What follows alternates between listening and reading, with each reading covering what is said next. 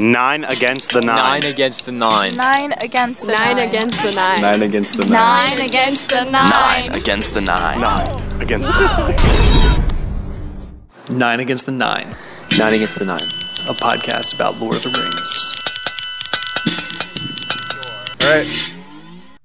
So what are we doing? We're trying to record 9 separate podcast episodes about 9 discrete topics, and they're all about Lord of the Rings. Are they all about Middle-earth, or are they just about Lord of the Rings? What do you think? Tell the listener. I think it's hard to we'll come to a place where it's going to be difficult to not bring in other things, probably, because it's a very long history of a world, and we're getting and the Lord of the Rings takes place in 2 different ages. The War of the Rings? The Lord of the Rings, the three books. Yeah, I guess. Wow, that's there are 2 ages in those 3 books. That's an interesting way of putting it. And they come out of another age as well. So really, it's 3 ages that we're dealing with. Sure. The nerds who are listening are already troubled by the way you describe the ages, but maybe not. Hopefully, there are listeners. And do we need to preface this with introductions, who we are, or whatever backgrounds? We'll do it. We can also move it around. So nerds don't get mad at me. I'll get out of the way with this thing first. I write a lot. I think of myself as someone who writes to think things out, and I've never done podcasting or anything like that. So one thing that might happen at times is I might have written something and I might choose to read it, and then probably realistically I'll probably just skim it and summarize it, and maybe not. I really don't know. So I'm looking right now at a list of things to talk about, but you're probably right. We should probably do who we are first and how we came to Lord of the Rings. All right. You want to go first? All right. My name's Clark. I'm a teacher. I do not teach English. I am a slow reader. I don't know. I'll tell you how I came to Lord of the Rings. Yeah. It was Christmas one year when I was young. I don't know, yay tall. You can't see where my hand is.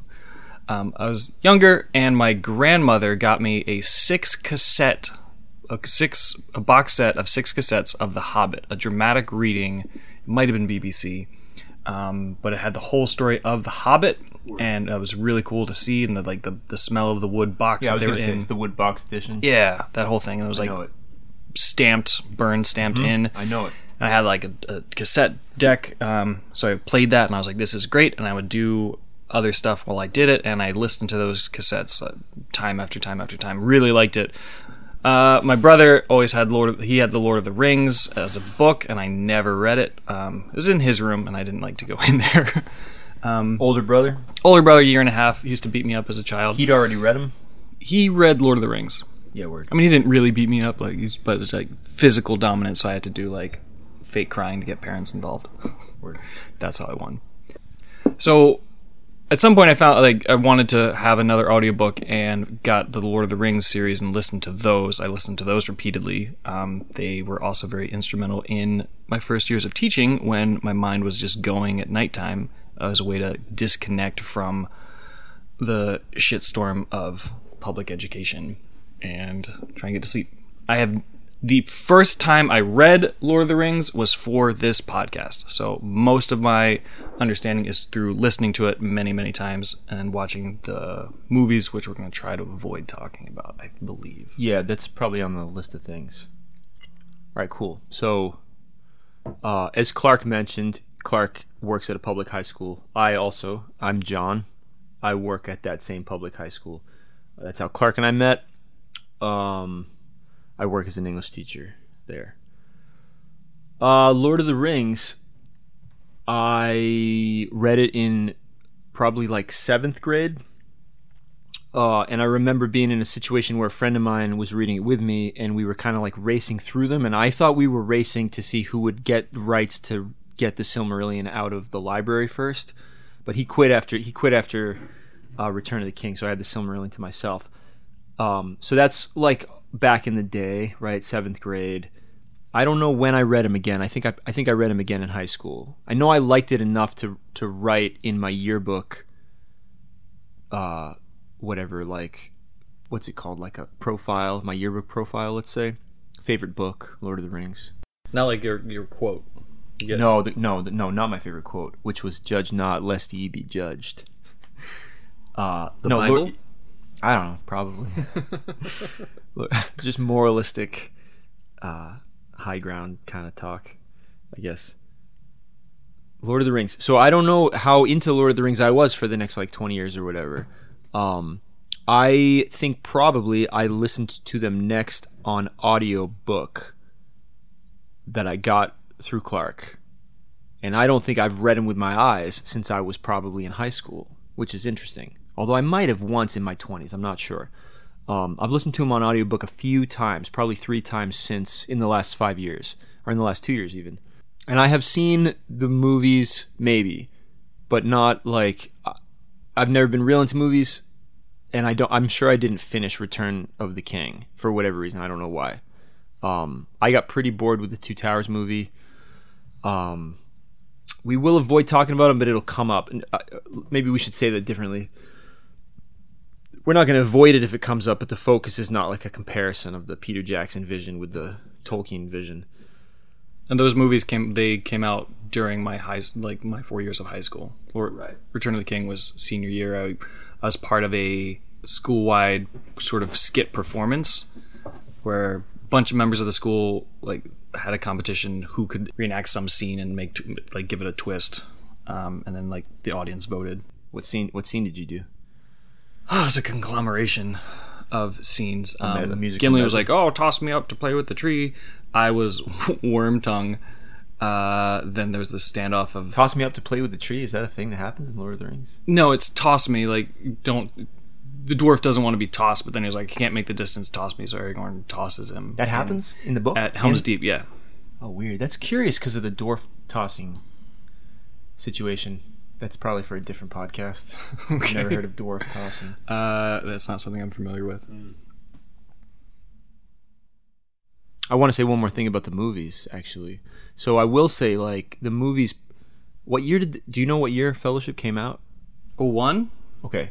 Same with Harry Potter. Sure. So 01 is I'm in college, and I do remember going with my high school friends, one of whom was the dude who I was racing through the books back in 7th grade, going to see it and really being blown away, not because of the perfection of the film, but just seeing Middle Earth on a screen for the first time after what for that point had been a young adult life of thinking about it. Just the opening scene where, first of all, is the fight scene, the battle, but really when Gandalf rolls into the Shire, the sort of formal beginning of Lord of the Rings. I think I wept in the theater just looking at it, so green and vibrant. I went to New Zealand too, shortly thereafter, 2 years after, backpacking, and I didn't do the I don't know if that was available at the time, the Lord of the Rings tourist stuff. I didn't do any of that. I think I was aware that the films were filmed there. That's all I want to say about it. I also I was real excited when the movie came out. I think I've gotten less into movies since then. So we've read it. We know the books. People have read them more than us, I'm sure. We expect that if you're listening to this, you've read them. So we're not going to spend a ton of time. We're going to speak about characters and events as if people know what happened. We're just going to delve into the deeper meaning, right, of the events. Does that mean there are going to be spoilers in case anyone hasn't? Yeah, spoiler alert, big time. Sauron wins. How deep into the bibliography we're going to go? We've kind of done that. I see us as probably dipping into the Silmarillion. I'm sure that at one point we're going to have to dip into Unfinished Tales for a particular reason. And I have read, and I'm only familiar with The Hobbit and Lord of the Rings. I am not familiar with the Silmarillion or Unfinished Tales or anything else. And we have on hand the first 3 of the the Christopher Tolkien expanded universe stuff. Lost Books, or Lost Tales 1 and 2, Lays of Beleriand.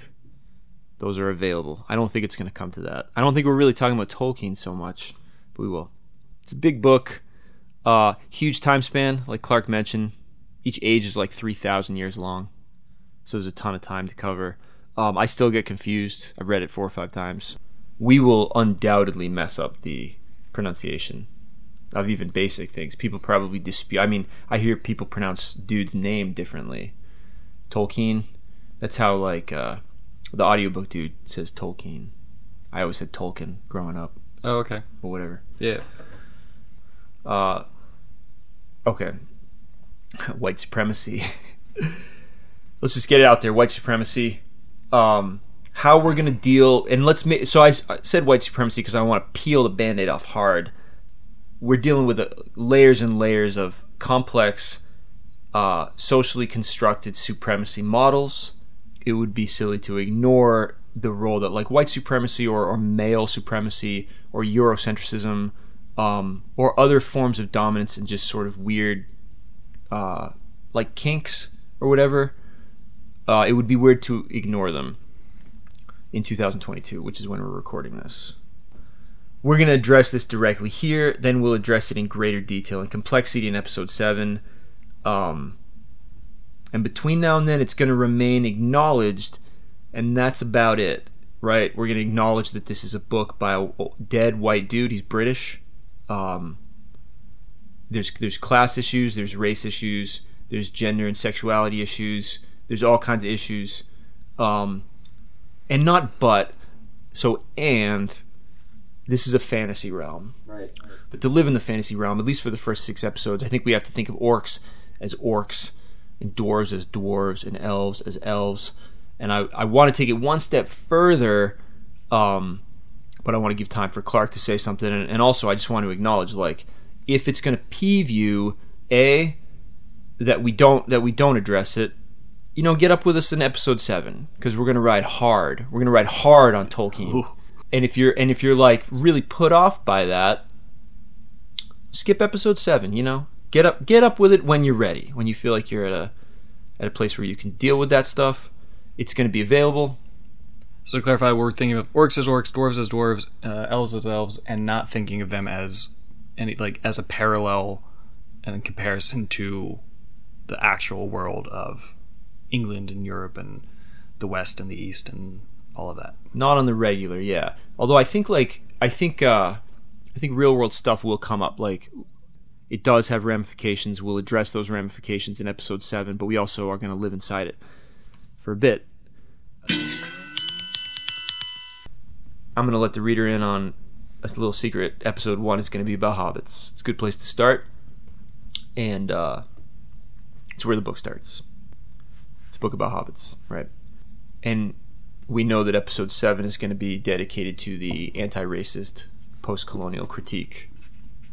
Clark, do you know what the other 7 episodes are going to be about? Can you name them all?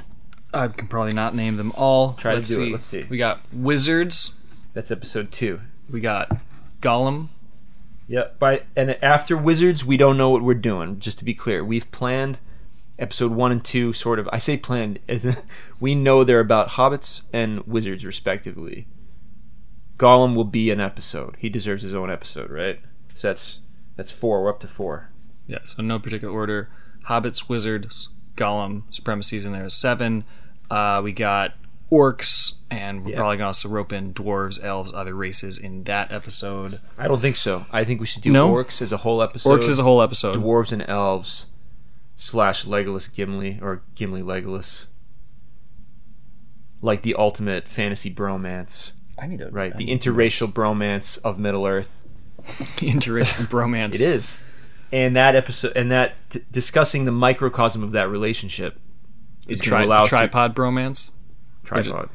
Like when they're running across with Aragorn, or he's out, just like Gimli. No, Gimli Aragorn's Legolas. out. He'll be lucky if he even gets an episode. Who is it referred to him as a stuffed shirt? Ursula Le Guin. A stuffed shirt? Yeah, referred to Aragorn as a stuffed shirt. It's one of her critiques of the... Okay, so anyways, Legolas Gimli, working on them is going to allow us to talk about the historical context of the elf-dwarf.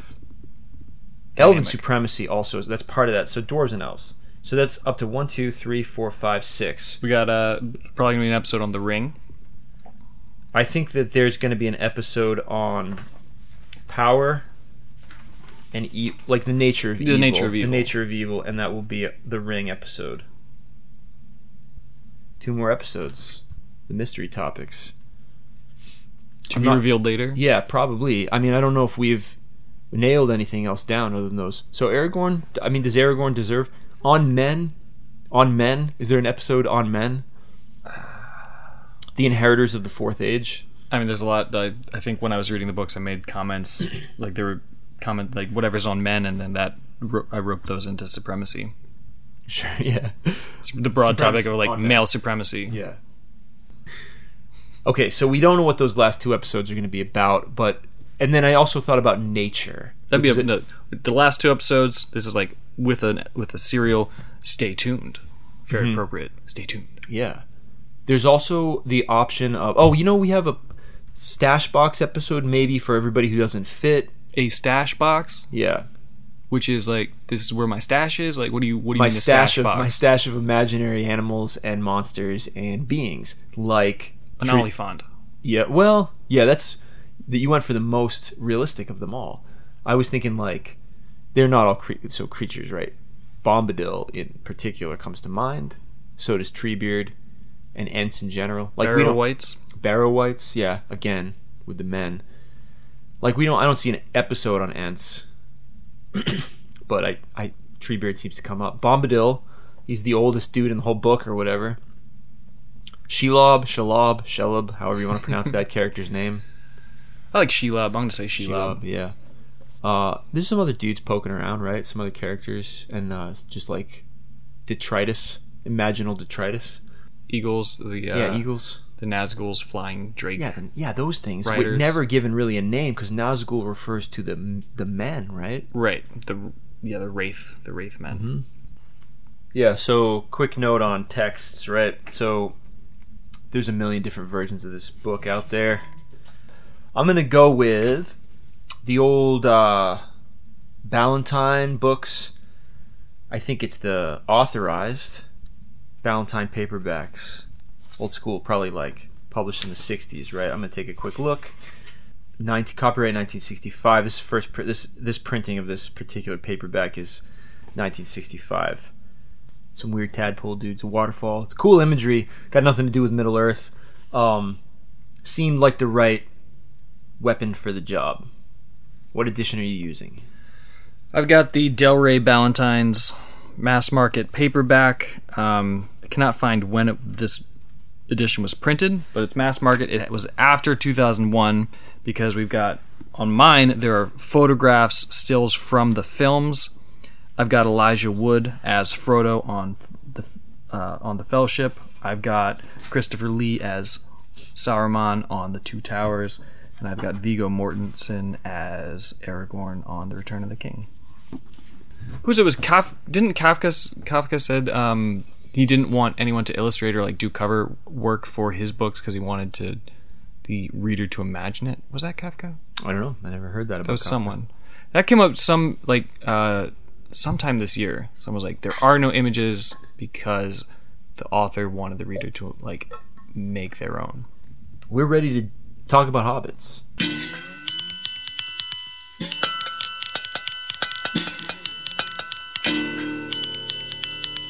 So, good place to start. The book starts here. Is there anything else worth saying about like why we're starting with Hobbits? Why do you want to start with Hobbits?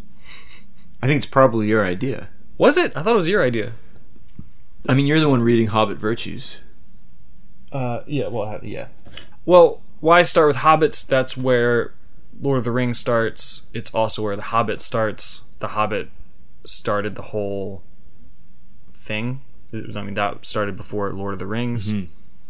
Did Tolkien write The Hobbit as the first thing before Silmarillion and all of that? Was The Hobbit the beginning of Middle Earth? These are questions that have been deeply considered by much more skilled scholars than us, right? So those answers or potential answers to those questions exist, right? My vibe, and also I guess my informed vibe, is that that the world existed prior to The Hobbit, but that there was no intention until after The Hobbit was published to produce like a description of the War of the Ring. I'm not sure that the War of the Ring was in Tolkien's imagination before The Hobbit. This is something I didn't know until recently. There are different first and revised editions of The Hobbit in which Frodo speaks of the ring, the narrator speaks of the ring differently, and the scene with Gollum, Riddles in the Dark, is significantly different. Okay. Shockingly, actually, right? Which suggests that the ring was just a ring of power, right? Like, such as you would slip on in a D&D campaign, for example.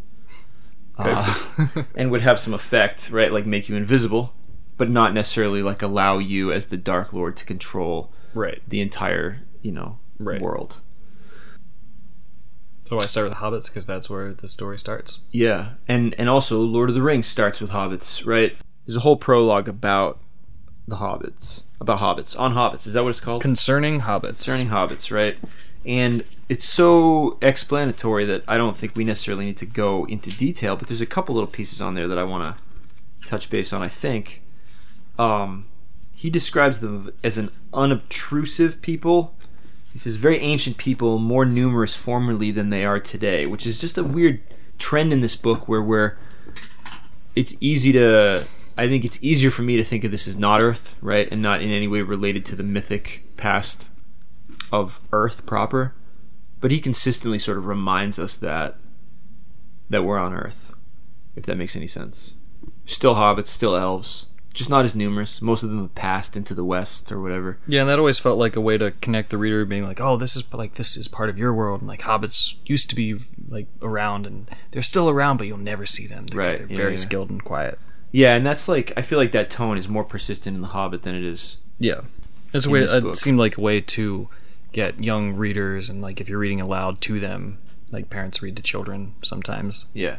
Again on page 21 of the prologue, those days, the third age of Middle Earth, are now long past, and the shape of all lands has been changed.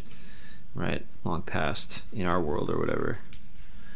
There are third age people. Rereading the book, rereading the prologue, I was surprised by that. They don't have a history prior to the third age. Does that square with what you read or remember reading or knowing? I don't know much about the history. That's fine. They came from like misty mountain areas and then journeyed westward, and we're like, oh, this lovely land is like great. We're just gonna stay here. Sure, and that's a third age migration, I think, which is to me curious, given that like I think given that our other major races arise in the first age, right? So that's as which far is back. Also a migration. Yeah, that's as far back as we're going. It says at some point in the prologue that they're lettered by the Dunedain, right? So these Númenorian descended men living up north, right? Of which people arises Aragorn. They taught the hobbits letters. I'm kind of obsessed with the Witch King of Angmar. Hobbits sent archers from the Shire in that battle, Fornost, against the Witch King of Angmar, allied with the Dunedain. That's a neat sort of heroic historical moment for the hobbits. And I thought this was nice. We'll touch on this again in episode 7. Breelander hobbits call mannish folk colonists. Colonists, right? So like the men move into Bree. Famously a mixed city, right? Right. Mannish folk are colonists. Very, very mixed city, and also like very close and very, very close to like disaster and being overrun, but they never know it. Yeah, this notion that there's a silent force of men defending all creatures of the Northwest. Yeah. There's a name for that. What is it? Eriador? Is it Eriador? Eriador, yep. I've got another so in the first 3 pages of the book they're talking about hobbits are unobtrusive, they're quiet, they're well ordered, well farmed, and it seemed like this whole thing, this is the 3rd paragraph of the book. It's talking about their character, and they dress in bright colors. Their laughter, eating, drinking, they're like simple, so it's like good natured and simple. And I'm like, I wrote down this question because I've watched Doctor Who, I think season 1, the new Doctor with Christopher Eggleston, and like watching that, it seems like I got this weird feeling like the show was sort of placating ordinary folk, being like the ordinary folk have the most important role. Like that's somewhere in season 1 of Doctor Who with Christopher Eggleston. And I'm wondering if that's what this section of the book is doing, or if it's like is it espousing true virtues, or is it sort of like placating, like, hey, you folk middle class, lower class people who might read this, like, you are actually the best people. You are the most important. You know, Like the beginning of a political ad. It I was raised in Right. simple values in the a farm small country town, where I grow right. and like good hard ordered values. Right. Salt That of the type- earth type. Yes. Sure. I'm wondering if that's a way to. Yeah, I'm like wondering if there's a motive, ulterior, conscious, subconscious, intentional, unintentional. The gag is always that the Hobbit doesn't want to leave, right? That's the gag in the Hobbit, right? Bilbo has to be like, his spirit has to be jailbroken by Gandalf. Gandalf has to trick him into coming on this adventure, which will ultimately serve these huge ends, which we don't even know if the writer was aware of how deep it was at that moment. Yeah, but like, it's sure going not. to set off this massive, massive situation. But he doesn't want to go. He's not a thief. He's not an adventurer. He's just this random dude. But he's not a poor dude. It's important to know that Bilbo's also like wealthy as fuck, right? Yeah. Okay. He's well off at the beginning. Right. And even better off by the end. Yeah. Okay. Hobbit billionaire. Bilbo, family history, relationship to Frodo. What can we? It's hard for me to remember every time. So what are the facts? Bilbo is Frodo's uncle, Cousin. Okay, is it Bilbo's cousin is his mother? Frodo's mother? You can check, but you don't have to. This is also I don't like remember. Trivia quiz for the listener. What's the relationship between Bilbo and Frodo, other than Frodo is Bilbo's heir? We'll get you an answer. We got someone on it right now. Clark's on it right now. All right, we're talking about the relationship between Bilbo and Frodo, right? Yeah, so it says that Bilbo, this is Long Expected Party, Chapter 1. Bilbo had no close friends until some of his younger cousins began to grow up. The eldest of these was Bilbo's favorite, and Bilbo's favorite was young Frodo Baggins, whom he invites to live with him at Bag End after the untimely death of his parents, or prior to. And they have the same birthday, which is probably a bonding point, September 22nd, which is that the equinox? Bilbo's father, Drogo, was a Baggins. This is the Gaffer. Now, the Gaffer is Sam's father. Correct. What's his name? Ham. Ham Gamgee is the Gaffer. Ham. Okay. Short for Hamfast? Yep. The Gaffer says of Drogo Baggins, Frodo's father, a decent, respectable hobbit was Mr. Drogo Baggins. There was never much to tell of him till he was drowned. Drowned, said several voices. They had heard this and other darker rumors before, of course, but hobbits have a passion for family history and they were ready to hear it again. Drogo marries Primula Brandybuck, Mr. Bilbo's first cousin on the mother's side, her mother being the youngest of the old Took's daughters. The Took hobbits of the Shire are kind of like, they're like the thug genetic element, right?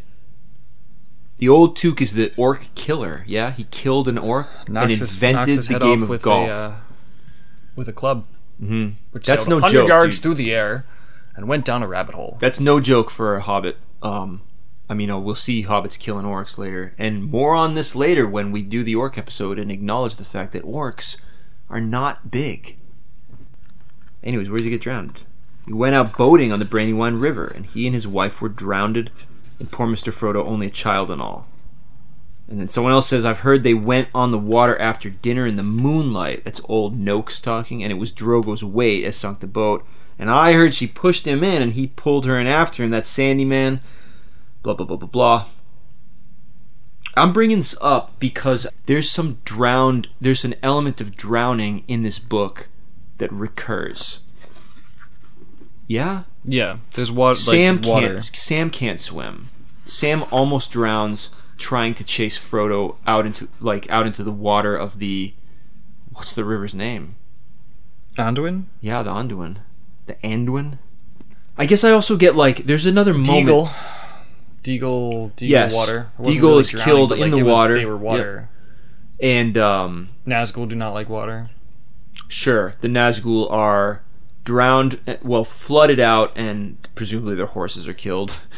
And their forms maybe change right before the party reaches Rivendell, the last lonely house. The last homely house. Yeah? Yep. The last homely house.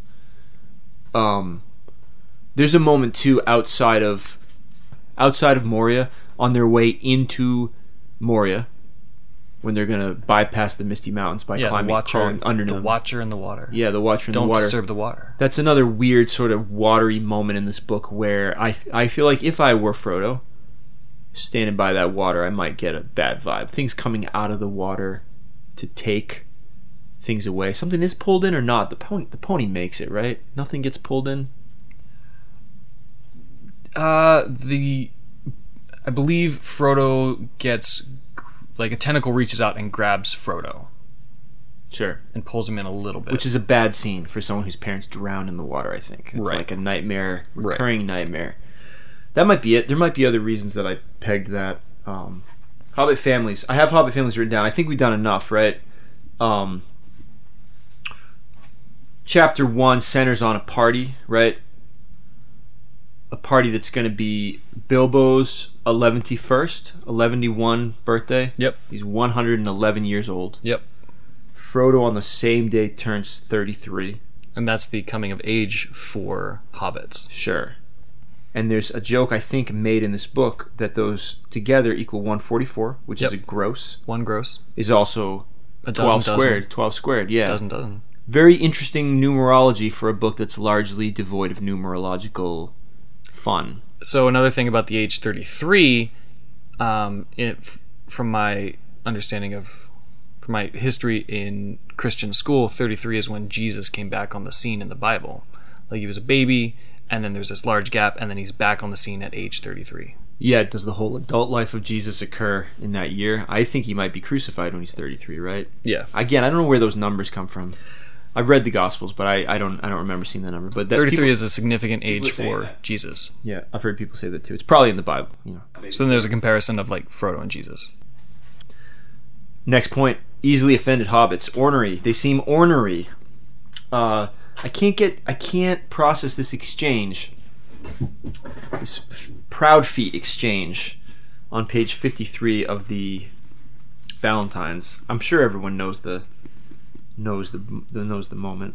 Bilbo says in his formal birthday address, "My dear Bagginses and Boffins, and my dear Tooks and Brandybucks, and Grubbs and Chubbs and Burrowses and Hornblowers and Bolgers, Brace Girdles, Goodbodies, Brockhouses, and Proudfoots." "Proud feet!" shouted an elderly hobbit from the back of the pavilion. His name, of course, was Proudfoot, and well merited. His feet were large, exceptionally furry, and both were on the table. "Proudfoots," repeated Bilbo. I just can't ever understand if Bilbo's being corrected and then he's doubling down on his pronunciation of the plural, or if there's some sort of joke. The joke being like, "My name is Proudfoot and my family are the Proudfoots. You haven't made a mistake, Bilbo, but I am proud of my feet." I think in the film he displays his feet at that moment. His feet are on the table. Puts them up on the table, right. But I don't understand the nature of the exchange. Like, why does Bilbo have to repeat proud feet? Bilbo's kind of a dick in this scene, isn't he? Is he like harking on being grammatically correct? Or just like insisting that he and my friend and I. Right. I didn't do nothing. You didn't do anything. Yeah, but Frodo's the one that's being corrected, right? Bilbo was being corrected. Yeah, Bilbo is being corrected. Right. But then he doesn't. He repeats Proudfoots. Proudfoots. It's like he just can't deal with the intrusion. Which I think leads to my next point, which is about like the relationship between Bilbo and Hobbiton in the aftermath of his first adventure, right? There's a lot of suspicion about him, about where he's been, his treasure. His house has already been repossessed once. The Sackville Baggins moved in at the end of... Yeah. He's already kicked him out once. It's been, scores of years since then. Because he was like in his 50s. Yeah, he's in his 50s, and now he's 111. And so, like, he invited all these people, but he doesn't... I don't know that he really, like, loves them. Yeah. He loves Frodo. He loves Gandalf. I think he loves Gandalf. Gift giving, huge. Page 50 in the Valentines. He gave away presents to all and sundry. Hobbits give presents to other people on their own birthdays. Not expensive ones, as a rule, and not so lavishly as on this occasion. But it's not a bad system, was not a bad system. Actually, in Hobbiton and Bywater, every day in the year was somebody's birthday, so that every hobbit in those parts had a fair chance of at least one present at least once a week, but they never got tired of them. Hobbits give gifts, right. So what? Why are we talking about that? It's huge, I think. The gift-giving Why motif. is it huge? The gift-giving motif, let's call it. Why do you think it's huge? I want you to tell me why it's... I mean, I have prepared thoughts, but... So why is gift giving huge? Yeah, in the Lord of the Rings, what's the we've talked about it, I'm sure. What's the big connection here? Why does Tolkien need... This is for the people playing at home, too. The question is, why would Tolkien want to set up a gift-giving motif in this book? Why should we start off with the notion of gift-giving? To give something away. Yeah, go on. Well, let's start with, like, what... there's a gift that conspicuously doesn't get given away. Would that be the ring? That's the one, right? That's a gift, right? He intends to give it to Frodo. Yes, he intends to give it to Frodo. He pretends that it was given to him, as does Gollum pretends it was given to him. Like, they earn it, they deserve it. It was theirs. Given. Freely given. As opposed to stolen, right? Right. Which is what it is, in both cases. No. Yeah, in both cases, Gollum stole it. And so did Bilbo. Did Bilbo steal it because he suspected and therefore knew, like, because he actually knew that it, quote unquote, belonged to Gollum? I suspect that if we were to read the first edition and the revised edition of The Hobbit, it would play out differently. Mm-hmm. And I think in the revised edition, yes, Gollum says, "Ah, my ring." And Frodo knows. This is my present. Yeah, I'm sure he Precious. does say, yeah. I think he probably uses both birthday words. present. Mm-hmm. But it's possible in the first one he doesn't. It's possible in the first one he doesn't know that he doesn't even own the ring. This is like, I almost feel like I'm faking this because I didn't know this until I read I just picked up like a Companion to Middle Earth, one of a couple Companion to Middle Earth like essay books that I've got, kind of an old one in which it gave examples of how the text altered.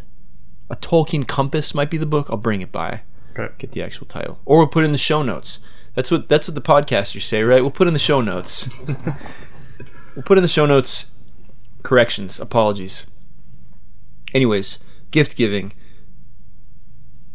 Gotta give stuff away. Don't really want to. Oh, is it part of like a consumerist capitalist culture? Society? I don't know. I mean, it could be. I was Just thinking playing into that subconscious, like placating the people who like the salt of the earth, and like, oh yeah, by the way, you have to buy stuff and give it away, and like you have to give things. And it seems like more of an emphasis on giving trivial stuff, right, rather than an emphasis on like tchotchkes actually that you don't actually need. Sure, exchange Stocking stuffers. Yeah, so I don't want to go too far afield, but maybe I do because maybe that's the nature of this work, right? This is, I don't have the book in front of me, so this is just from the Dome. In David Graeber's Debt, a book about economics, right? He describes cultures. I won't identify them with a region because I don't have the book in front of me, but cultures where, or like he sets up a basic notion that exchange and value have something inherent to do with human relationships. So, for example, if I bring you a dozen eggs as a gift, then if you were, it's a bad example because you have paid me for eggs, but like you could pay me for the eggs and then that would signal that our relationship is canceled. Not canceled, but like there's nothing at stake anymore. We're even. We've broken even. Sort of like the Ayn Rand Atlas Shrugged world where like everything is paid for. Like there are no favors. Everything's paid for and is paid for with gold. Don't know the book, but that seems in keeping with my sort of stereotyped understanding of Ayn Rand, yeah. The scenario he gives in the book, this is Debt, right? The scenario he gives is if at the end of you're 18 and your parents or guardians present you with a bill for everything they've ever bought you, including clothes, food, hospital bills from when you were birthed, right? Most people would be like, this is a fucking joke. right, and I'm offended, and you might pay it. It might be the last interaction you have with your parents, right? It signals that we didn't do it because we valued you. We did it because of the compensation, right? And that when the scales are point being that when the scales are even, we don't have any reason to interact. We don't need to. So for example, like if I bring you a dozen eggs and you don't pay me for them, you get this subconscious or culturally sort of like evolved notion that you should come by and like bring me something. Right. Okay. Some or like, oh, I owe you something. Like a little thing, cost of a dozen eggs. Somehow. Right. Yeah, but that essentially like the game is what you bring me is consistently of a smaller or greater value than the gift, by which means we secure continual interactions. Because you still owe me. You only brought me a little bit of stuff.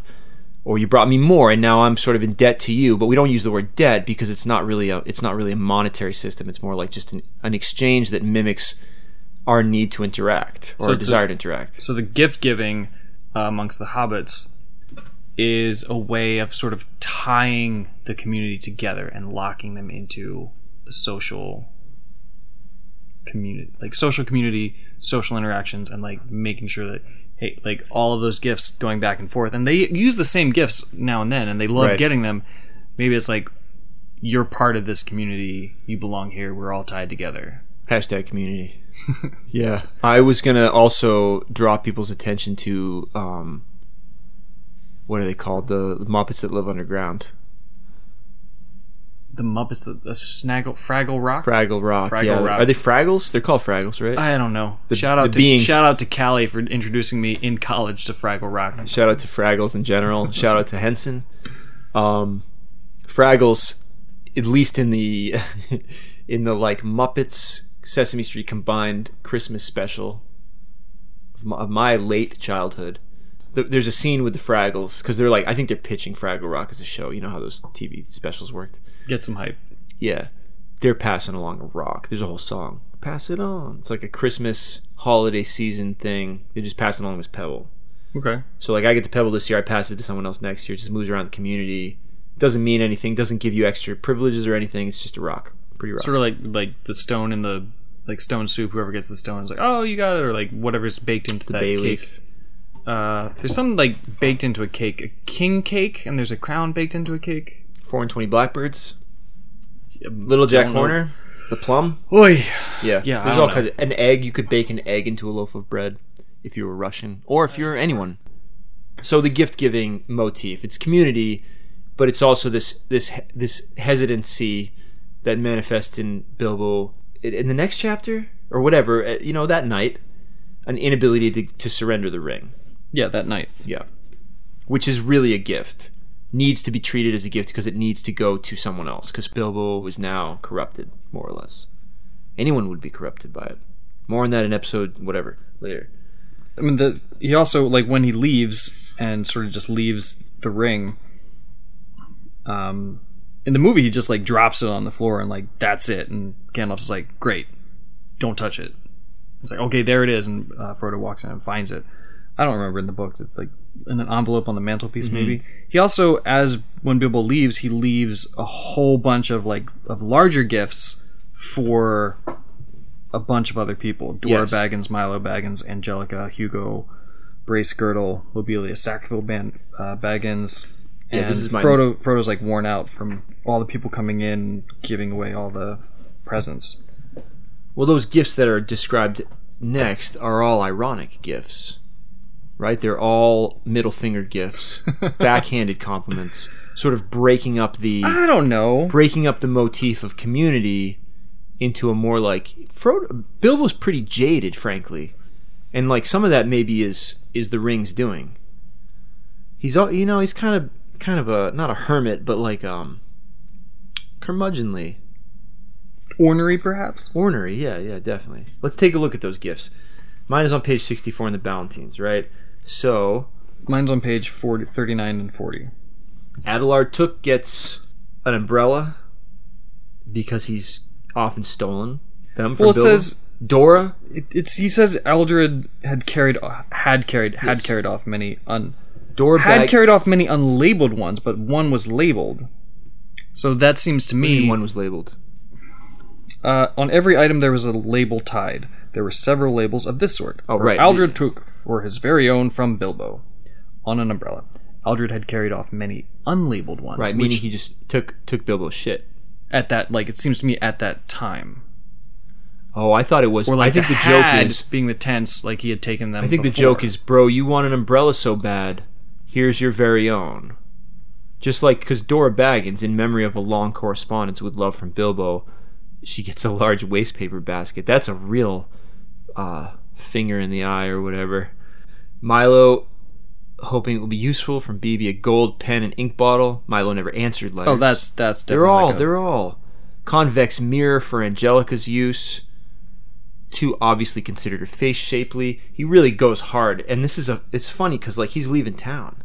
It's also this weird thing, like they could be thoughtful and like help these, like wastepaper basket could be really helpful for someone who's written reams of good advice, or like the pen and ink could be useful, but that seems like the most like, you don't write back, here you go, no excuses. That's wild that we would have such divergent potential interpretations, that you could put a positive spin on these gifts. I wonder if we polled the readers / the listeners, I wonder if we would find that many people didn't perceive them as being ironic. Because, I mean, there is irony there for sure, but they could also be really helpful. So like you could see like, this is exactly what you need, and it's supposed to be helpful. The Lobelia's gift of spoons, silver spoons, because she had stolen a bunch.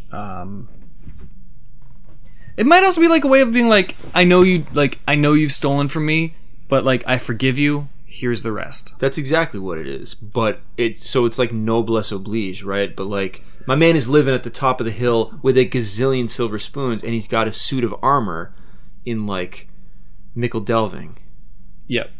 So, and for those of us who don't speak French, what is noblesse oblige? I don't know. S'il vous plaît. I don't. My understanding is that mean? means like I'm obligated because I'm wealthier and more powerful than other people to a noble obligation. I think so. Again, I just kind of picked up the term from come on, man! conversation. Like, come on, writer. Come on, wordsmith. Let's call me an English instructor, shall we? A human first, English instructor maybe 4th or 5th or whatever. There's other things going on. I want to talk about one more thing, and then we'll stop for the day. I want to talk about... Do you have more to say about the gift, though? No. What I wrote in my notes was Bilbo has to give away the ring. This is the focus of the gift-giving motif. Ring often claimed to be a gift.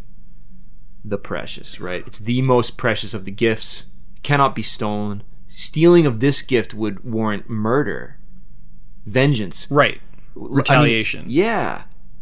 So maybe that's the gift giving. That gift giving is so prominent in Hobbit society that Bilbo, growing up with it and having it part of his life and culture for all these years, allows him to give away the most precious gift. That maybe if he didn't have it, if there was no gift giving in the culture and the society, he wouldn't be able to give it up. Like Gollum wasn't able to. The ring had to abandon Gollum. Sure. Yeah, it did. Okay. I want to talk about this thing, The Road Goes Ever On. So, first of all, songs and poetry and little italicized, centered texts. Not centered, but, indented. Songs in this... So, the audiobook, I have to admit to being annoyed every time my man bursts into song, right? And then I just skip ahead because it's one of those audiobooks that, like, each track is, like, 3 minutes long.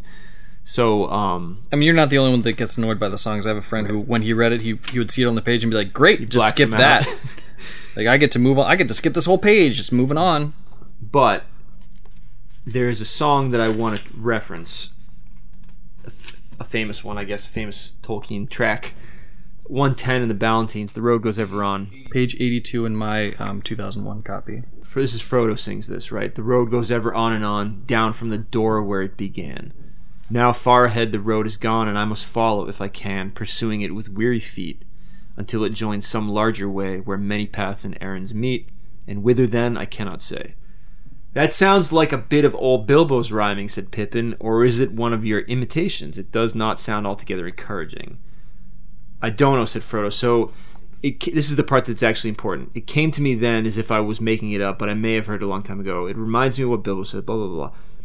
He used often to say there was only one road, capital R, that it was like a great river. Its springs were at every doorstep, and every path was its tributary. It's dangerous business, Frodo, going out of your door, he used to say. You step into the road, and if you don't keep your feet, there's no knowing where you might be swept off to. Do you realize that this is the very path that goes through Mirkwood, and that if you let it, it might take you to the Lonely Mountain, or even further and to worse places? He used to say that on the path outside the front door at Bag End, especially after he had been out for a long walk. I think that was just kind of throwaway stuff when I was younger. Okay, yeah. And like having traveled more, not a ton, but more, and just being old, it's much more like compelling and relevant than I thought it was. The notion that, and there's only cliches to talk about it, right? Like the journey of 1,000 miles begins with one step, etc. Yeah. Like it's literally the same journey. The journey into the garden, or the journey to school, or the journey to work. You just extend it another foot, and it's the beginning of a much larger journey.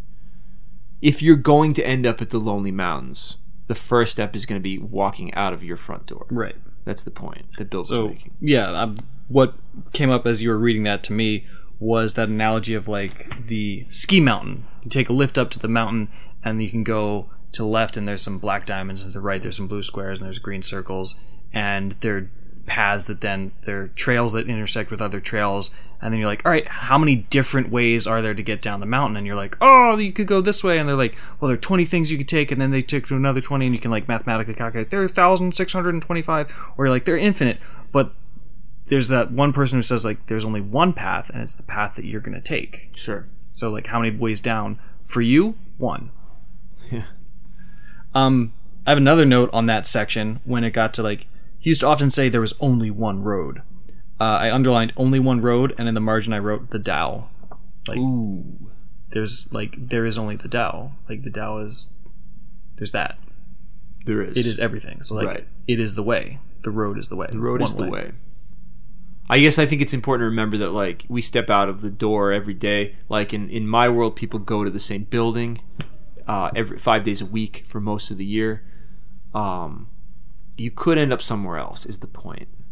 Like the road doesn't go in a circle necessarily. Right. It's not a closed loop. You could get by the same way. You could get to a much different place. Right. So it seems like what Bill was talking about, like the road to the Misty Mountains is this road. Like you can, like not the actual. It's not like this is Route 89 that will take you there. This is a road that will lead you to not like you start here and then you go to this other path and then you cross this field and then you do that and you eventually get there to the Lonely Mountain. Tributaries to a great stream. That's Sure. what he says, right? Tributaries in a great river. Word.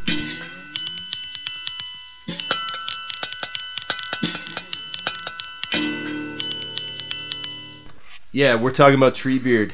We're talking about hobbits, though, right? Talking about hobbits. We took a break. Now we're continuing. So the point is what about Treebeard and hobbits? Why are we talking about Treebeard even though we're talking about hobbits? You're asking me? Yeah.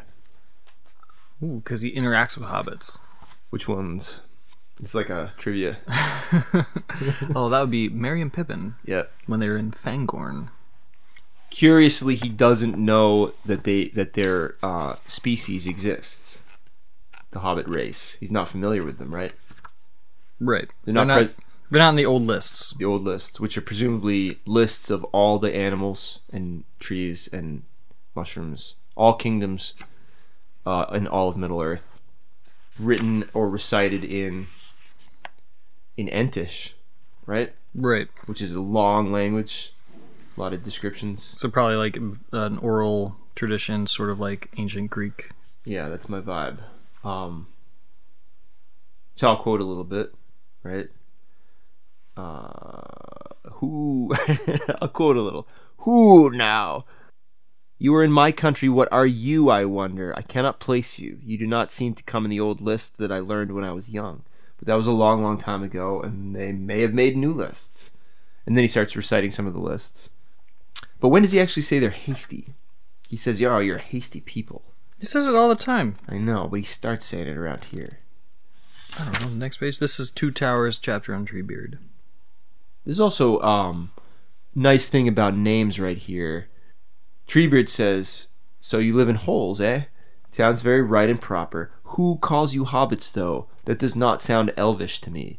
Elves made all the old words. They began it." So that's actually maybe a nice way to stick in something I discovered yesterday in the classroom by opening up a dictionary. What'd you find out? Where is the word hobbit from? Get any ideas? Nope. I bet you have a guess. Hobbit? Yeah. In English, it's from Tolkien made it up Yeah, you're basically right. for this. Yeah, he coined it, and he built it on Old English pieces. Which I think and those words were like... You got a dictionary on here? No. I think it's basically whole builder, maybe. In But future builder- episodes, I might have a 6-volume Oxford English dictionary for you to like peruse. That would be good, yeah. Not so hasty, hobbits, but you should not careful. That's curious from a demonological perspective. I had that underlined. Like what? Like your own right names? Like interesting, and you're not supposed to let them out to just anyone. Oh, yeah. Well, if you're a demon, you let out your name, then the magician can control you. Oh, was that it? I think so. What demon? Where? I When? think in a lot of traditions, probably. In the the grimoire tradition, or the what's it called? Goetia is the word I'm looking for. Goetia. In the Goetic tradition. Okay. Know the demon's name, control it. That's the deal. But it always messes with you somehow. Is it like Rumpelstiltskin? Sounds like Rumpelstiltskin, yeah. If you can guess my name. Meh. Yeah. There's always a trick and shit. Later on down that page, I have another thing that real names tell you the story of the things they belong to in my language. Yeah, which is interesting if Hobbit does mean whole builder, which I think it does. That's probably it on Treebeard. He thinks they're hasty. Yeah, are they hasty? That's maybe the deeper question. Right? They seem less hasty than some other kinds of people. Yeah, in for Middle-earth. sure. But in relative to Ents, they are hasty. Mm-hmm. Everything is hasty relative to Ents. Right. So maybe they're also they love things that grow. Maybe they grow annuals, and Ents are more like perennials. Yeah, nice horticultural comparison. Treebeard does add, this is later on in my version, page 211, the Voice of Saruman chapter, same book. He adds a line for hobbits: "Ents are the earthborn, old as mountains, and the wide walkers, water drinking, and hungry as hunters, the hobbit children, the laughing folk, the little people." So he characterizes hobbits both as children and as laughing. Yeah. Maybe time to get into that hobbits as children situation. I've marked several things throughout the books where they laugh. The Yeah. laughing makes them, I guess, approachable to the reader.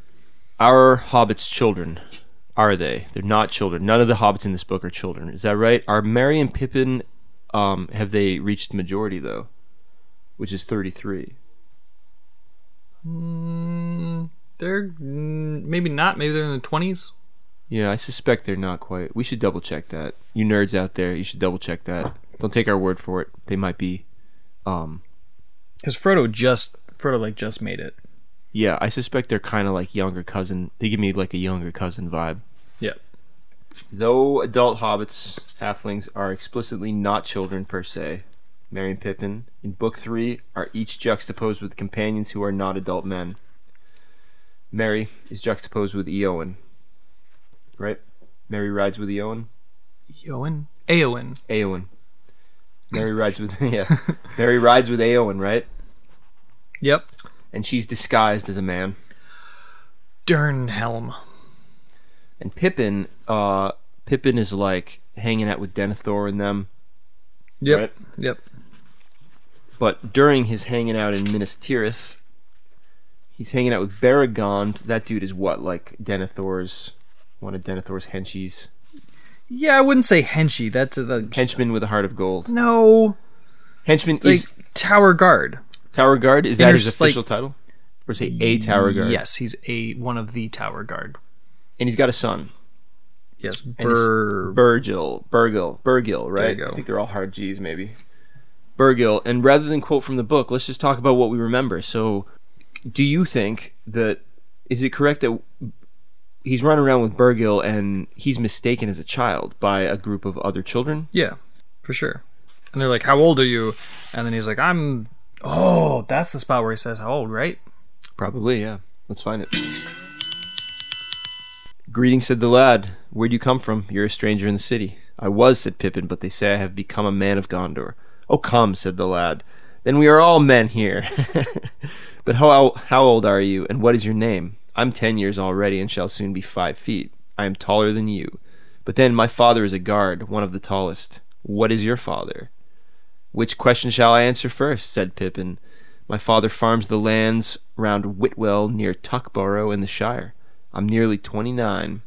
So he's 28. So I pass... Good math. Thank you. So I pass you there. I'm nearly 29, so I pass you there. Though I am but 4 feet and not likely to grow any more, save sideways, which is funny, but also funny because he has recently grown in the Entwood, right? Right. He drank the sacred water and grew probably a couple inches. Is it sacred? Is the water sacred? He drank water in He the drank Entwood. special water. Yeah. Okay, so that's... But it also, I like the save sideways, which like shows his humor, and he knows it's coming. And he knows it's going to get like fatter and chubbier, and he's going to keep eating food. But he is legit mistaken as a boy. Mm-hmm. Birgil seems to think he's a boy. It's also like my father is a guard, one of the tallest. What is your father? That's also like very Greek, very patriarchal. You know, in Greece, they will ask for your like on medical forms. They'll be like, okay, you're getting your information, and one of the lines is your father's name. Yeah, as a way to identify you. Like this patronymic. Patronymic. Yeah, right. Also, Nordic language, like, they still use that as last names. Sure. See, also Russian literature. Does he like interact with the boys, or is it just there's a scene where he interacts with the boys, right? Isn't that the scene? proved a good comrade, the best company Pippin had had since he parted from Merry, and soon they were laughing and talking gaily as they went about the streets, heedless of the many glances that men gave them. That maybe begs the question that begs the segue into, like, do the citizens of Minas Tirith know what halflings are? How familiar are these southern folk with the hobbits, or halflings in general? I would say not very. Pippin, the prince of the halflings. Yeah, because he's the only one, or whatever. Right. So before Mary, Mary be shows prince. up, yeah. Right, I don't know. Because, but then, like, the prince of the halflings can then be in service to the lord and the steward of Minas Tirith. See Again Supremacy, episode 7. Yeah, right. So I want to talk about something strange that Faramir says, and we're going to come back to this scene several times. We're going to have to come back on the wizard episode. What chapter are you on? The Window on the West, in the second book of the Two Towers. Faramir drops crazy knowledge. 4th paragraph. Faramir to Frodo and Sam. But it was at the coming of the halfling that Isildur's bane should waken, or so one must read the words, he insisted.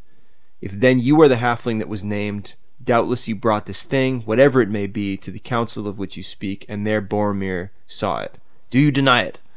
So, I don't totally... that slid past me many times as a reader. But this, for whatever reason, I noticed it. I don't know exactly how to read it.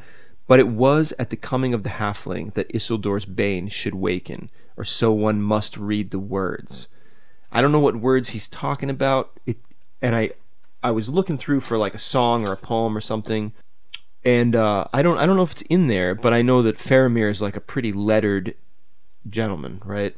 He's got kind of like the soldier scholar thing going on. Right. He's the one who always like brings Gandalf to the library.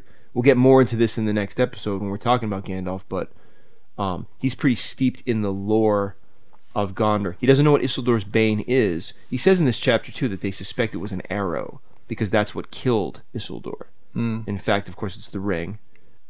So there's floating around Gondor like some myth that halflings will bring about something, right? Isildur's bane should waken. Yeah, it sounds like a prophecy. Yeah, it's a prophecy. It's a prophecy, right? Yeah, thank you. Because that prophecy, so I think that prophecy is something like a child savior complex. We've got something like a child savior structure going on here. Okay. They're not children, but they're like juxtaposed with children. They are halflings. Right. Right. They're not mighty kings. They're almost clown kings. But it's at their coming that something's going to change. And I want to drop just like a gazillion examples thereof, right?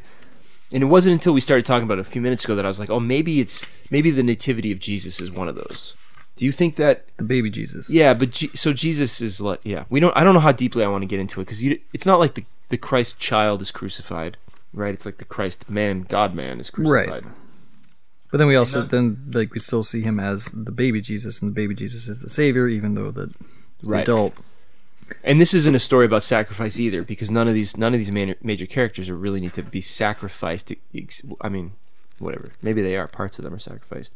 But so I think we find echoes of this complex in a lot of Tolkien-inspired fantasy material, especially the following. Right? Tell me what you know about these texts, Clark.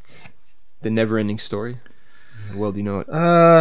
Guy named Bastian sails rides a dragon, bearded dragon, no wings. So you've seen the last scene of the film. I know a Bastian who's named after that character. Yeah. I recently, within the past 5 years, read the book by Michael Ende. It's great. It's killer. Oh, unbelievable book. It's basically like everything that happens in the Never-Ending Story movie done better, plus another half. Or another whole section. But anyway, so in the Never-Ending Story, it's not just Bastian, right, who's the child savior of this entire world. It's also Atreyu. Do you know Atreyu? Nah, it's okay, not yeah. It's kind of it's a film of my childhood. Literally, almost all the movies I'm about to mention are in the Henson metaverse or whatever too. So, Labyrinth also. Yeah, I didn't consider Labyrinth, and everything in Labyrinth is dwarfish and small. Except for Bowie, right? Right, and what's her name? Sarah. Yeah. Who is a child. Is a child. On the edge of not being a child. Certainly that's the subtext. Is the child. The psychosexual subtext of the film. Yeah. Anyways, the Never-Ending Story, Atreyu also, he shows up to save the Empress, and everyone's like the dude laughs at him a boy, this is adult talk.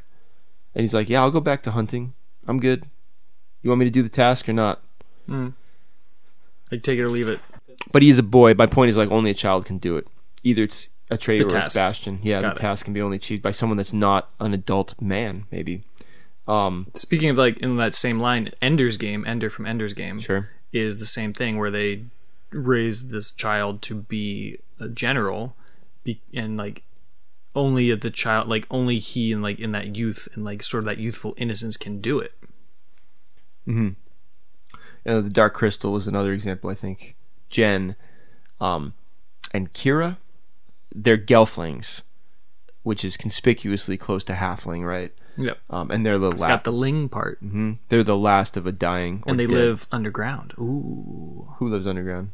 I don't think Jen and them live underground. Well, the Gelfling, one section of Gelfling that goes out from underground in the series. You're talking about the recent series. Yeah, that's crazy talk. I can't get into that. I don't know. I have really, really divisive feelings about there being a sequel to the Dark Crystal book.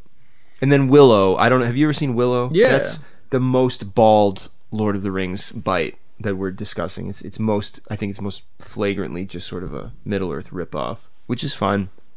It's another example of the expanse that was opened up by Tolkien. But again, only in that one specifically, it's halflings, right? Yeah. I don't remember what they're called. Little people or whatever. They have a name, but it doesn't matter. Maybe they don't. Maybe they only have names for the big guys. I can't remember. Warwick Davis. Yeah, Warwick Davis. Yep. He's the one. He played Willow, and he played him well. I think it's a great film. Only a halfling can do it. I guess what I'm trying to say about the Hobbits and the legend and is that they seem like they're mythological heralds of a new age. That's how Faramir seems to refer to them in that oblique line. Isildur's Bane awakens with the coming of the halflings. That's some new age shit, right? Everything's changing.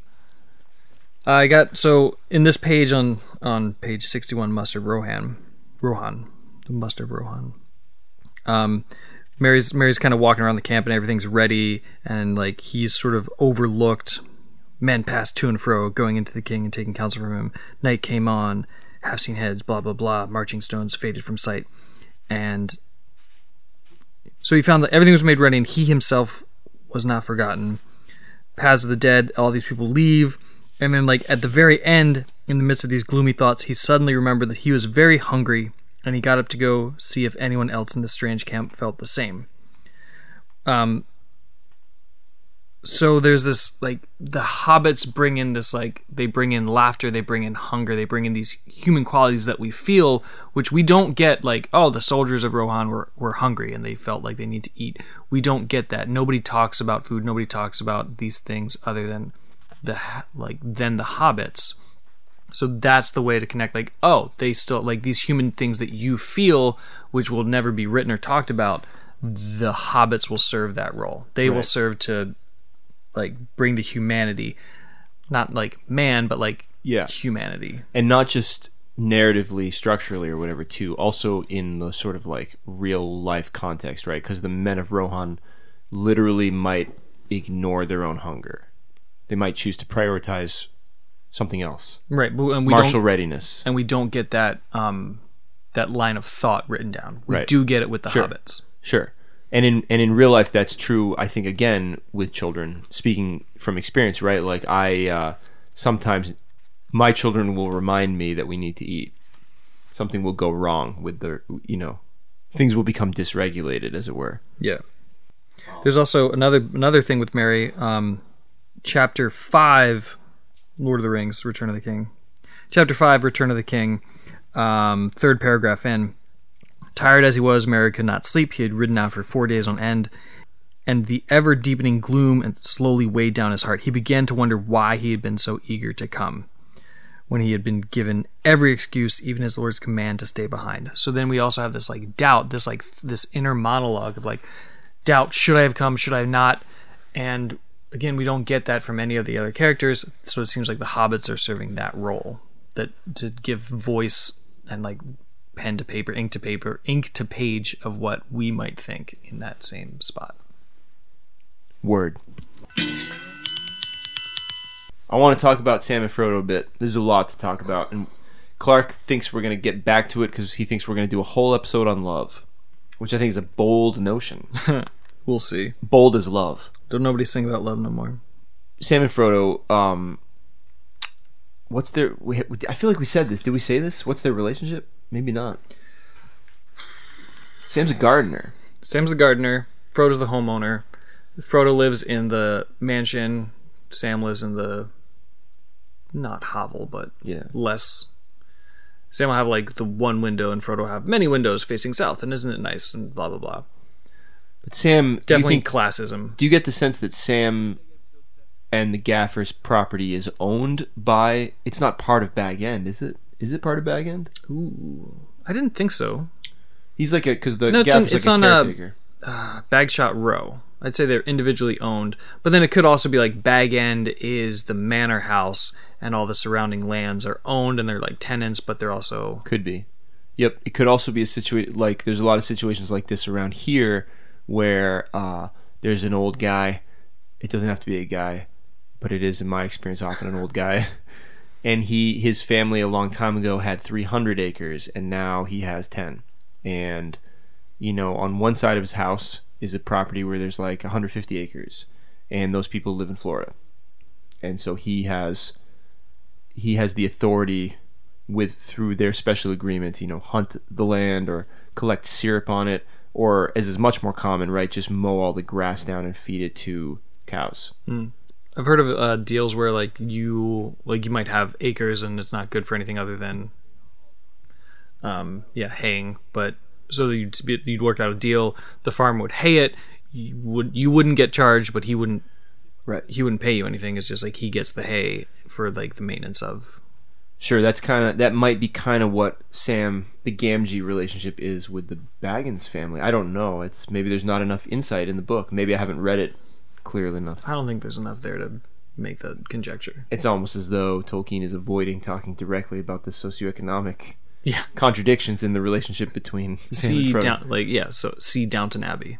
Sure. Sam loves Frodo, right? There's nothing to it. Yep. He loves him, admires him, calls him master. There's a great moment in the movie, which I don't think is repeated. I don't think it's verbatim the same in the book, where Faramir probably says something to him like, what are you, his lawyer? And Sam's like, no. He's like, what are you? He's his gardener. You know that scene? He's like, what are you? I'm his gardener. Oh, yeah. And then he says something like, gardeners must be held in high regard in the Shire. Yeah. He is his gardener, and that's a whole maybe metaphor in itself, right? Pruning and page 326. Cultivating something in the individual that can't be self-cultivated. Oh, here you go. Are you blah blah blah blah blah you are a new people in a new world to me, says Faramir. Are you all kin of like sort? Your land must be a realm of peace and content, and there must gardeners be in high honor. As his gardener, he is required to undergo a lot of anguish on the part of Frodo, which reminds me of another sort of master-servant relationship from the Western literary tradition, that of Don Quixote and Sancho Panza. What's your familiarity with those dudes? How much you know about those guys? Basically nothing. I haven't read it yet. No, it's fine. Tell me what you know, if you don't mind. Don Quixote is his assumed name to make him a Don. Also, Quixotic comes from Quixote. So he goes out into the world seeking glory and honor and like the old chivalric traditions, which really is not of the time. And people are like, oh, that's some crazy old guy who's living in the past. Yeah. And he's got Pancho, the sidekick, who rides the donkey, the ass, and while Quixote rides the horse, and he goes and jousts windmills, and Pancho's there always like picking up the pieces. Yeah, so Quixote sees the world as a sort of playful fantasy. Maybe not playful, maybe sorrowful, right? But a fantasy nonetheless, right? Things are transformed into something greater and more epic than they are in the mundane view. And Panza doesn't see it that way. For most of the book, he doesn't see it that way. And maybe he flips in and out of it, but in general, he doesn't. He's basically doing it because he's going to get an island. That's like as a reward? Is a reward for being the squire to Don Quixote. Quixote's giving him this island? The notion is that he's going to be rewarded with an island. And at some point, he kind of is at one point, but it's complex. But ever since I read it, for real, I started noticing that the dynamic between Panza and Quixote is like echoed in a lot of, or it's like repeated, maybe intentionally, but probably accidentally, in a lot of other duos. And I'm wondering if Frodo and Sam are that duo. I'll just give a couple examples. Here's like a kind of an obvious one that I think is based on that. Tom Sawyer and Huck Finn. Mostly, I guess, at the beginning of the Adventures of Huck Finn, there's a scene or multiple scenes where Tom is saying, that down there, that group of that Sunday school picnic, that's like a caravan with treasure. Let's go raid them. They have evil magicians that have disguised them. All that stuff is directly from Quixote. I'm assuming definitely that Twain is like, kind of quoting Cervantes. And then there is kind of a notion at some point that Huck can't see it that way because he hasn't read the books. So having not exposed himself to those chivalric romances like Quixote or Tom Sawyer, Huck and Panza, they haven't entered the dream realm yet. So consider also Calvin and Hobbes. Right. Okay. The notion being that like someone is following along in someone else's fantasy, and someone is more realistic. Now this one's tricky because it's Calvin who's Quixote, and he's literally. I mean, stir up a lot of controversy. I don't know. He hasn't invented Hobbes, but Hobbes is often much more down to earth, right? He hasn't invented him, but he has. I know. So maybe that screws up the comparison. But my point is, like, there's lots of great Calvin and Hobbes strips. Oh, for sure. I think that's the best comic strip of all time. Yeah, I think everyone does, and we speak for, I think, a broad majority of human beings who have ever encountered the comic strip, right? So, there's one thing where Calvin asks Hobbes, what would you have if you could get anything in the world? If you had any wish, what would you get? Do you remember what Hobbes says? No. He wants a sandwich. Okay. And Calvin fucking loses it, right? Like, I'd get this, I'd get that. You want a sandwich? And then the last scene, of course, is like Hobbs is eating a sandwich and saying, "I got my wish," and Calvin has his head down on the table or whatever. He's got squiggles above his head. Yeah. So to that extent, or like in that light, I see Calvin as being. I mean, Calvin is definitely Quixote, right? He's always entering a fantasy realm. Things are always more romantic and more chivalric and more vibrant. Oh, the dinosaurs, the space odysseys. Hobbs plays along. Yeah. Presumably with the notion that he's going to be rewarded with tuna fish sandwiches. And also, like, I think there's also companionship there. There's also, like, poking fun. There's also, like, irritating and annoyance. All of that. Napoleon Dynamite and Pedro. Have you seen the film? One time. Me too. One time only, and I'm aware that that's probably, again, well, I'm not, I don't know. It seems like the same dynamic. Napoleon Dynamite and Pedro. Probably my weakest example. Vote for Pedro. These are my tots. That stuff. That's all I remember about the film too. But I think like the dance scene. Napoleon is probably the lunatic visionary, and Pedro is probably the like materialist follower who kind of holds it down, keeps it from floating away. So is that keeps what from floating away? The story, the fantasy from floating into something dangerous, or like just straight up, paranoid, schizophrenic. Just into total craziness. So grounds Dynamite a little bit. I guess, yeah. So Panza grounds Quixote a little bit. Hobbs grounds Calvin. But they let him float around. So Sam grounds Frodo. That's what I'm getting at. But the implications are kind of weird and nightmarish, because it's kind of like, at what point, like if you were Sam, at what point would you be like, this dude is fucking crazy? Like this shit with the ring is out of control. Like, there's a lot of reasons that he has to believe, right? Namely, Gandalf's presence. He yanks him up through the window or whatever, and into Bag End. Yep, when he was catches him for spying, eavesdropping. Right. Or even drop no eave, sir. And by the time he gets to Rivendell, surely it would have to be an elaborate conspiracy at that point against Sam. But it would seem. What's an elaborate conspiracy? The whole setup, How is it a conspiracy against Sam? It's not, but it would be if Sam were Panza. Okay, again, so here's another thing. In the Quixote, there's a duke and a duchess who conspire to elaborately trick Quixote because they think he's funny. So they put him through a series of like staged adventures for their own amusement, like the gods. Mm-hmm. Yeah, and that's in the second book. But anyways, like there's a lingering notion to me sometimes in the Western literary tradition. If you like look at Lord of the Rings in the Western literary tradition, like isn't that kind of funny that like Frodo could be like delusional, and that Sam could be like following him into madness, because he is basically following him into madness. Yeah. Frodo's mental state deteriorates throughout the books. But delusional? I don't know, but I don't think I would go for delusional. The delusional seems too far. Sure. Yeah, maybe that's not correct about Quixote either, though, right?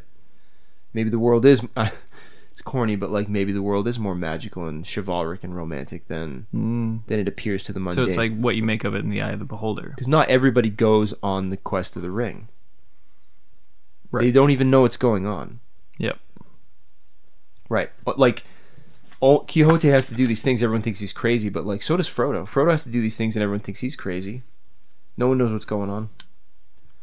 The Knight of the Rueful Countenance. So they also have to go on the quest, or like in going on the quest, they enter into part of the epic tradition that they're to some extent aware of, right? All the characters in this book, Faramir knows a little bit, Sam knows a little bit. Everyone's got little pieces of the legends. I think that trend makes its most explicit walk on in the chapter called "The Stairs of Cirith Ungol" in the second half of the Two Towers, right? The steps of the Stairs of Cirith Ungol, right? It's one of the like grimmest parts of the book, I think. Gollum's ahead of them, right? They don't know what they're doing. He's leading them into a literal spider's nest. I think on one side of them is a sheer cliff, and on the other side is like the flat plain of Mordor, right? I mean, maybe I should be glancing at a map a little bit. I thought like on the stair, they're on stairs and they go up and they can't. There's not a flat plane. There's like the stairs going up the mountain. Yeah, I suspect at least one point they can look down onto the plateau of Gorgoroth. Sure. And see like hideous fires and the movements of hideous armies. They're trying to decide if they should drink water, and it's disgusting water. Sam says he wouldn't trust it, not till I was dying of thirst. There's a wicked feeling about this place. I don't like anything here at all, said Frodo. Step or stone, breath or bone, earth, air, and water all seem accursed, but so our path is laid. Yes, that's so, said Sam, and we shouldn't be here at all if we'd known more about it before we started. But I suppose it's often that way. The brave things in the old tales and songs, Mr. Frodo. Adventures, as I used to call them. I used to think that they were things the wonderful folk of the stories went out and looked for because they wanted them, because they were exciting and life was a bit dull, a kind of a sport, as you might say. But that's not the way of it with the tales that really mattered, or the ones that stay in the mind. Folk seem to have been just landed in them, usually. Their paths were laid that way, as you put it. But I expect they had lots of chances, like us, of turning back, only they didn't. And if they had, we shouldn't know, because they'd have been forgotten. We hear about those as just went on, and not all to a good end, mind you. At least not to what folk inside a story and not outside it call a good end. You know, coming home and finding things all right, though not quite the same, like old Mr. Bilbo. But those aren't always the best tales to hear, though they may be the best tales to get landed in. I wonder what sort of a tale we've fallen into. I want to read a little bit more about that, but I just want to dwell on that for a second because it's the first and probably only vaguely metafictional moment in the book, right? Where they are like, Sam is right on the edge of understanding what to us is the truth, the broader truth. To us as the reader, as the truth? Well, as humans on this planet or whatever, in this reality, that Sam and Frodo are literally characters in a story.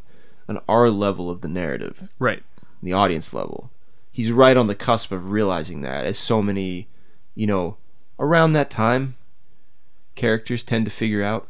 It's like a trend, the metafiction trend. Characters tend to figure out that they are characters. That's available to characters in metafiction, in postmodern fiction, yeah, and before.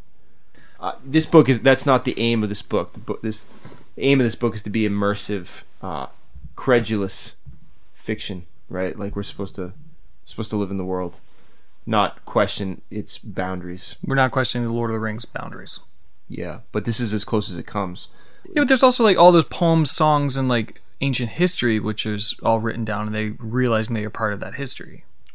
The point made, but only if they survive, only if they go on, and only if they survive. Don't turn around and come back to render the story. Sort of like the warriors, soldiers of Gondor, Minas Tirith, are like there's virtue in fighting for what you believe. Oh, was this like? And they were talking with Pippin, and then he was like, "How? But like you're not going to be remembered." I'm like, "Well, there's still virtue even if we are not remembered." I wonder what sort of tale we've fallen into. That's the question here. I wonder, said Frodo, but I don't know. And that's the way of a real tale. Take any one that you're fond of. You may know or guess what kind of a tale it is, happy ending or sad ending, but the people in it don't know, and you don't want them to. Even further into the metafiction, right? He's like, yeah, but we don't know we're in a story. Because John and Clark don't want to know. Don't want us to know that we're in a story. And then it's kind of like a dream. You don't know you're in a dream until afterwards. You're like, oh, and then you're like, missed the chance to fly because I could do anything in a dream unless you're lucid dreaming, and then you know, and then that changes the game. Beren, this is Sam again. Beren now, he never thought he was going to get that Silmaril from the Iron Crown in Thangorodrim, and yet he did, and that was a worse place and a blacker danger than ours. But that's a long tale, of course, and goes on past the happiness and into grief and beyond it. And the Silmaril went on and came to Earendil? And why, sir, I never thought of that before. You've got some of the light of it in that star glass that the lady gave you. Talking about Galadriel, right? Why, to think of it, we're in the same tale still. It's going on. Don't the great tales never end? No, they never end as tales, said Frodo, but the people in them come and go when their part's ended. Our part will end later, or sooner.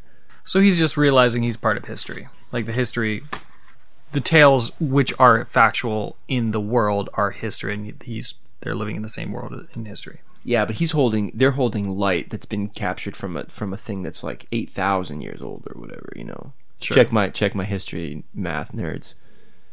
And also nerds. This is I think might be the only time in the book where the word Silmaril is said. This is also like we're still in the same tale. Don't the great tales? It's going on. Don't the great tales never end? It's like the road. If you're not careful, Frodo, this road could take you all the way to the Lonely Mountain. This is when Bilbo. So same road, same tale. So there's really only one tale, and there's really only one road. Yeah, and for Tolkien too, he had not, I think, formalized the Silmarillion into publishable format until after Lord of the Rings, right? So even he's being drawn further down into that, like his little weird secret world that he's like leeching out slowly in the Lord of the Rings here. Like the Silmaril, that word, someone really should check. I think that the word Silmaril has not come up at all. It might come up. It might be in a song or something. Certainly, Beren and Luthien were in a song already. But their deed and what they did in the name Silmaril, I thought it had been the word Beleriand. I thought Sam said Beleriand in this scene, but it's not. He says Silmaril. I got one more small thing. The song "Big Time" by Peter Gabriel. Okay. Everyone in my town, so closed-minded or whatever, ignorant little villagers. I'm going to the city. You make it big. Bilbo. Hashtag Bilbo. More like maybe hashtag Frodo. No, hashtag Bilbo after he's already been to the mountain and back. He's really sick of hobbiting. Because they're small time folk. Same with Frodo, where he's like, I wish the dragon would earthquake or something would shake him up. That's a weird line. He says it to Gandalf at the beginning, huh? Yeah. I guess there's as I was reviewing the books, I've noticed a theme with Hobbits, sort of kind of getting to, I guess, their nature, just these many examples. They have this humor, they'll laugh, see Sam's stubbornness, like, I'll knock all the holes in all the boats, and either we're going together or not at all. This is when Frodo's leaving the Fellowship, and Frodo laughs out loud and says, "No, leave one. We'll need it." There's humor there. They laugh. They also with the meta fiction, whatever. Metafiction, yes. Yeah, metafiction, where they know they're in the story, but they have to go on. They're required to go on. There's this whole thing where they know it's useless. They don't see real hope in it, but they stick together. They still go on. They're doing this thing. Whether I don't know. It's just like this determination that they just keep going as hobbits. And the men do too, but it's this hopeless thing, but they keep going. They keep persisting. And in the beginning of the book, we're kind of introduced to that. Who was it? Gandalf. Shadow of the Past, Fellowship of the Ring. Soft, so he's talking about hobbits. Among the wise, I am the only one that goes in for hobbit lore, an obscure branch of knowledge, but full of surprises. Soft as butter they can be, and yet sometimes as tough as old tree roots. So they have this determination about them as well. I don't know, I think Tolkien expounds on these things as virtues, and maybe to be as virtues that people should pick up on in our world, in our real world. It squares with stereotypes I hold about English self-identity, especially during the wars, right? Stiff upper lip. Sure. Keep calm and carry on. Yeah. Hanging on in quiet desperation is the English way. What's that Churchill quote? Success is never final, failure is never fatal. It's the courage to continue or persist that counts. I mean, is it hobbits or is it just these hobbits in this story? Is there any reason that hobbits are special in this regard? Certainly that's a great question. Is because we are presented with these particular hobbits. Yeah. not the Hobbit that's like picking his earwax out and then trying to flick it and can't get it off his finger. Right. Which is most hobbits. Right. Well, maybe not most, but it's but like that commonality, like the salt of the earth, common people, though they're the most important people. Right. And so are there any people in Middle Earth that don't identify themselves with those traits? Elves, right? The elves don't give a shit if they're lazy, right? They're just like, they don't seem real enamored with their own fortitude. Elves. They seem to be like they're kind of a fragile people, right? They're strong, but like they're like they can be disbanded by like time. You know, for example, by the time we get to the Fourth Age, they're basically all going to be gone. And if we regard our world as the same world as Middle Earth, they are all gone. They could be banished with bells and with like light. Elves? Hobbits. Yeah, elves. I mean elves. My point is, like, you could say But stiff they all upper lip left. applies to also dwarves, right? Dwarves are also famously like stalwart, stubborn. Yeah, sure. Obstinate. Yeah, and ditto men, Ornery. right? All the Strider speaks of the Rangers like that. You know, if it wasn't for Yeah.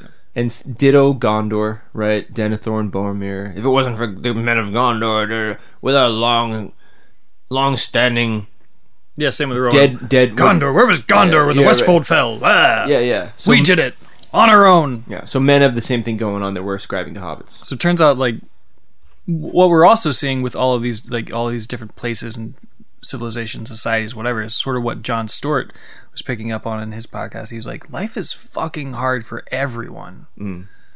So, like, life is hard for everyone. He goes on to say that it's just some people don't need to put in extra steps to make the recipe taste good. Like, the tastes good for some people more easily. See episode 7, Supremacy. It's funny, though, that you mention extra steps, because I know that's not what you were getting at, but, like, hobbits literally have to put in extra steps. For a hobbit to go to Gondor is more difficult than for Gandalf to go to Gondor. Gandalf gets to ride animals, you know. The fastest animal. He always gets the fastest. Eagles will carry Gandalf around. Yep. Whatever. We're not talking about Gandalf, but like, it's a bigger journey for a kid. For a child, it's a longer. The other thing about the child thing, I meant to mention this. The casting of Elijah Wood as Frodo Baggins does a lot, I think, for people of a certain age, my age, maybe a little older. In order to, like, it does a lot to keep Frodo young, because Elijah Wood, I think, had a reputation as a boy actor, right? So I think of Elijah Wood as he played Huck Finn in a Disney. Did he? Yeah, he played Huck Finn in a Disney version. He also was a kid in another movie, right? His first movie he was a kid in. He was a kid when he started, and he's boyish throughout. I'm not hating on Elijah Wood either. I think he did a great job playing Ad Rock in that one video. And I think he crushed it as Frodo. Yeah. But he does it with kind of like an industry-induced boyhood. Yeah. I mean, he was 20 when the films came out. When the first film came out. Which is the right age. Yeah, and that's the right age for Frodo, right? Because He's in Frodo's... Back to the Future Part 2 when he was 8. That's a good example of his boyishness. And his... Avalon when he was 9. Paradise when he was 10. Radio Flyer 11. Radio Flyer is the famous one to me. Except I never saw it, but that's Forever the one. Young, Huck Finn. This is every year. Good Son, same year. The Yeah. North, The War, Flipper, Yo, Ice Storm. Save it for the Elijah Wood fan cast. Yeah, so childhood actor. Yeah. I just wanted to throw that in because I think, the notion that Frodo is a boy is easier. Like, that's most people are more familiar with the movies, right? Yeah. Okay.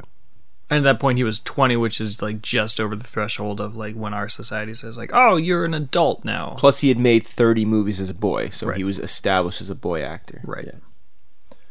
Yeah. Okay. What else do you want to say? Because I'm good. I keep saying I'm done. I have a good ending quote. I think. Please I do. wrote down for ending quote. I guess I'll read. I can read a little bit, and then you can cut out whatever, and then we'll have the ending quote. So I'll read a little bit. Cut it out with that noise. No, with like more like a soft, like a flute or whatever. I'll fade you out. Yeah. But this is sort of like a softer ending. I'll read this whole quote. I should like to save the Shire if I could, though there have been times when I thought the inhabitants too stupid or dull for words, and I felt that an earthquake or an invasion of dragons might be good for them. But I don't feel like that now. I feel that as long as the Shire lies behind safe and comfortable, I shall find wandering more bearable. I shall know that somewhere there is a firm foothold, even if my feet cannot stand there again. Of course, I have sometimes thought of going away, but I imagine that as a kind of holiday, a series of adventures like Bilbo's or better, ending in peace. But this would mean exile, a flight from danger into danger, drawing it after me, and I suppose I must go alone if I am to do that to save the Shire. But I feel very small and very uprooted and, well, desperate. The enemy is so strong and terrible. He did not tell Gandalf, but as he was speaking, a great desire to follow Bilbo flamed up in his heart, to follow Bilbo and even perhaps to find him again.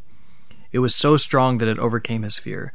He could almost have run out there and then, down the road with his hat, as Bilbo had done on a similar morning long ago. "My dear Frodo," exclaimed Gandalf, "hobbits really are amazing creatures, as I've said before. You can learn all that there is to know about their ways in a month, and yet after 100 years, they can still surprise you in a pinch." So, even though we may talk about hobbits, there's still more to learn, and they'll surprise us. Join us next week. We'll talk about wizards. Peace out.